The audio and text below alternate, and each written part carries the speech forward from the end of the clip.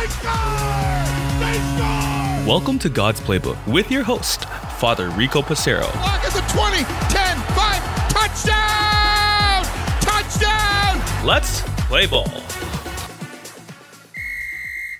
Friends, welcome back to God's Playbook. Today, September 11th, is a day of remembrance, a day of sorrow, a day to pray for peace.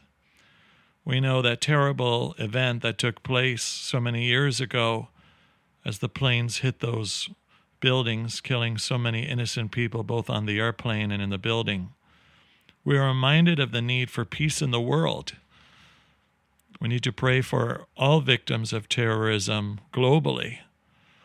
We need to continue to pray for our brothers and sisters who've lost their lives in this attack and continue to lift our brothers and sisters, the family members who continue to mourn their passing.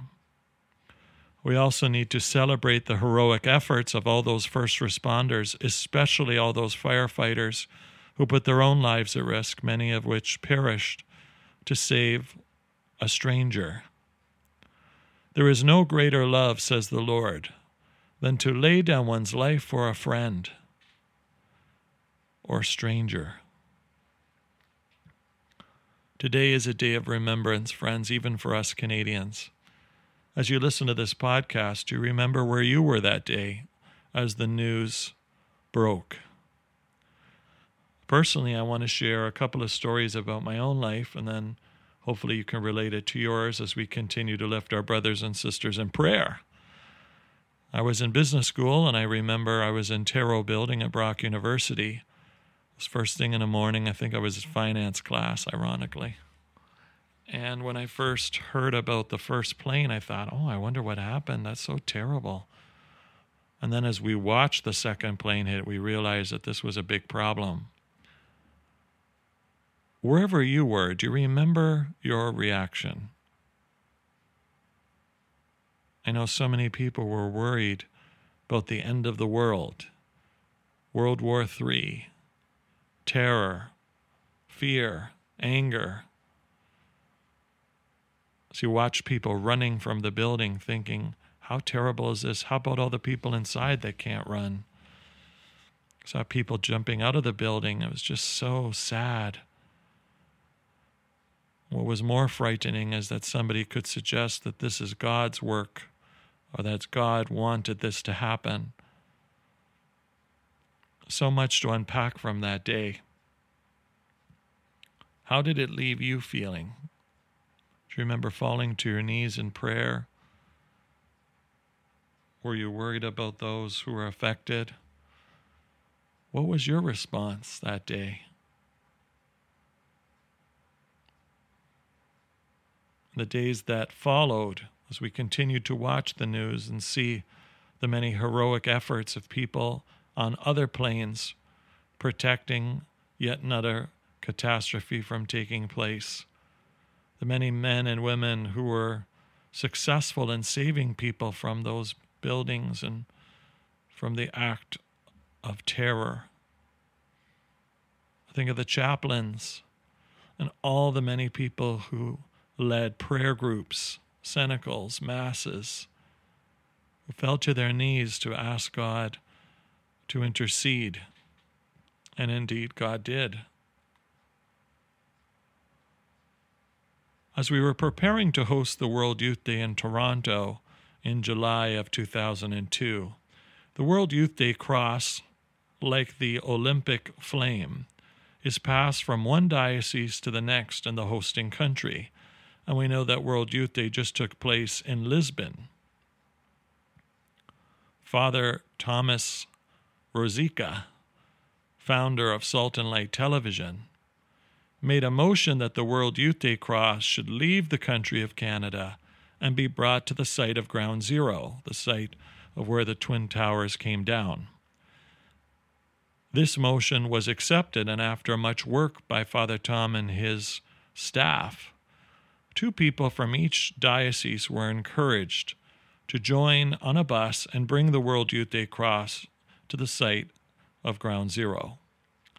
Yours truly, Father Rico, was one of the 2 chosen for this diocese. And so I had the great privilege of being asked to go down. Now, at the time, I continued to be in business school, and so my motivation, sadly, was a free trip to New York on Wall Street. I thought this was going to be a memorable trip. And when Bishop asked me to go, I was going not primarily to be a disciple of peace and prayer, but as a young man, almost 20 years old, who was still figuring out his life and what this could possibly mean. I remember approaching the site of Ground Zero some 5 months after the towers came down and watching these cranes, these massive cranes, go into the pit and no longer be visible. I remember seeing the panic of people still being pulled out some 5 months later, of course, skeletal remains, bodily limbs, and how the efforts to continue to identify bodies took place many months after we had even left, but certainly that day. I remember as the bus pulled up, a CIA agent jumping on our bus asking, "What are you doing here?" And Father Razika getting in his face saying, "We're here to bring this message of peace. You cannot come here. This platform is for the victims' families only." And Father Tom saying, "We have come to support them with prayer and to bring them the sign of the cross. We are not leaving. We have received our security clearance. Please allow us to gather in prayer." I remember waiting to see what the response was going to be. After what seemed like a very long time, although I don't remember it being that long, just feeling that long, we were permitted to go onto the visitor platform. And so as I got out of the bus, nothing would have prepared me for what I was seeing. The noises of the construction vehicles, the sirens. And this was 5 months later in February of 2002. I remember approaching the visitor platform, and I saw a very attractive woman that caught my eye. So needless to say, Father Rico had charm at the time. So I walked up to her and said, "Hey, what's your name?" I remember her looking at me, and then I realized she had 2 little boys, one hanging on each of her arms, like a 4-year-old and a 2.5-year-old, maybe 3-year-old. She answered me, "My name is Claire." I said to her, "Hi, Claire, I'm Rico." She said, "Nice to meet you." I said, "What brings you here?" And she said, "Well, my husband Tom was in Tower 1. I said, "Oh, I'm so sorry." She said, "Well, don't be sorry. My faith tells me that God was holding Tom's hand as the tower was coming down. I'm sure he tried to get out and, of course, was unable to." I was devastated hearing this. I said, I'm so sorry. My condolences to you." She said, "Well, my faith tells me that God was with Tom, and my faith tells me that God is going to give me the strength to raise my 2 sons in Tom's memory." Then she turned to me and said, "Why are you here?" You can imagine my embarrassment. Here's a woman who lost everything in that tower, her best friend, the boy's father, somebody's son, somebody's brother, our brother in Christ, Tom, and my agenda was a free trip to Wall Street? How ridiculous. So as I looked at her with great shame, I said, "Well, we've brought the World Youth Day Cross here to pray for Tom and so many others. But if I'm going to be honest with you, I'm studying business and I wanted to come to Wall Street." She turned to me and looked me in the eyes and said, "Look, Rico, whatever your agenda was, I think you need to find God in all of this. And I think your agenda is in the wrong place. This isn't a place for people to gather. This is a place for people to pray and remember." I was flabbergasted. She stepped away from me and said, "God bless you." And it left me thinking, that my priorities are definitely backwards. I remember looking at that powerful symbol that I'm sure you can all identify with. And the symbol was the two metal beams that formed the cross. Yet again, the sign of hope in a place of destruction, violence, war, and hatred. The feeling of God was palpable. As we gathered in prayer with Father Rizika and the 50 others who joined me on the bus, bringing the World Youth Day cross onto the platform, it was absolutely spectacular. To see all the construction equipment, the cranes, everything come to a stop. The eeriness of the silence, but the peace that it brought. So we also turned to the cross made of metal of those two beams that continue to sit today in the museum dedicated to this day. I remember praying so wholeheartedly, asking God to touch Claire, her two sons, Tom's family, and the many, many people who lost their lives that day. I was so taken back by the witness of the firefighters, first responders, police officers, volunteers, security guards, chaplains, everybody who risked and gave up their lives to try to help others. This was beautiful and left an impression on me that I pray I will never forget. I can't see how I would forget this. And as we all divided ourselves on that visitor's platform, and then just spent the time to pray from the silence of our hearts, through what we saw, through our minds, our desire to lift our brothers and sisters in prayer, it left me thinking, why? Why do things like this have to take place? And the need to pray for peace, and how the cross, a symbol of violence, is also the unifying symbol of God's love for us and his people, and how under the cross we find peace, just as Mary Magdalene, and St. John found their peace under that first cross on Golgotha, as Jesus hung and offered his life for the salvation of the world. Today, friends, we continue to mourn as Canadians, as Americans, as brothers and sisters in Christ. I know we have many listeners throughout the world. This is a day that affects us all. This is a day of remembrance.